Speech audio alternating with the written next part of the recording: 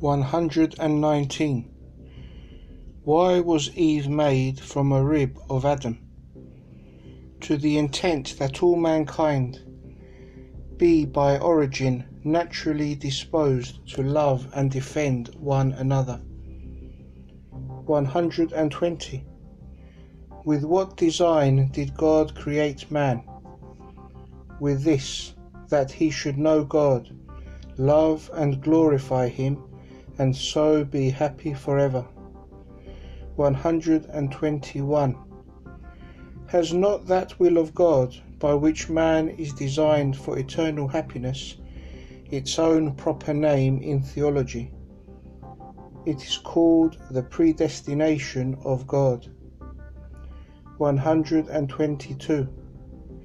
Does God's predestination of man to happiness remain unchanged, seeing that now man is not happy?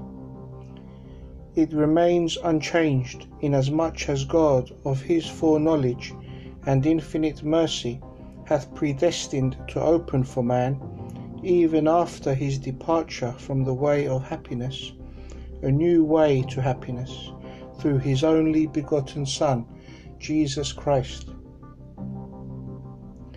He hath chosen us in him before the foundation of the world, are the words of the Apostle Paul. Ephesians chapter 1, verse 4. 123.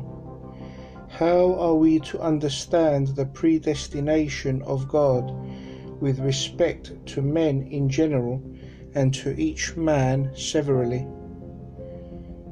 God has predestined to give to all men, and has actually given them preparatory grace and means sufficient for the attainment of happiness. 124. What is said of this by the word of God? For whom he did foreknow, he also did predestinate.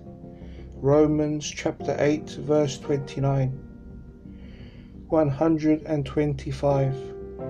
How does the Orthodox Church speak on this point? In the exposition of the faith by the Eastern Patriarchs, it is said, as he foresaw that some would use well their free will, but others ill, he accordingly predestined the former to glory, while the latter he condemned. 126. What divine energy with respect to the world, and especially to man, follows immediately upon their creation? Divine providence.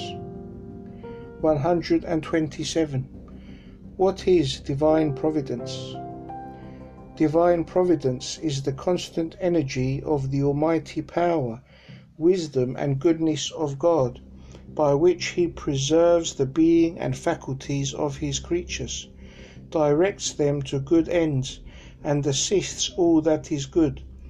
But the evil that springs by departure from good, he either cuts off or corrects it and turns it to good results. 128. How does Holy Scripture speak of God's providence? Jesus Christ himself says, Behold the fowl of the air, for they sow not, neither do they reap, nor gather they into barns, yet your heavenly Father feedeth them. Are ye not worth much more than they? Matthew chapter 6, verse 26. From these words is shown at once God's general providence over the creatures, and his special providence over man. The whole of the 91st Psalm is a description of God's special and manifold providence over man.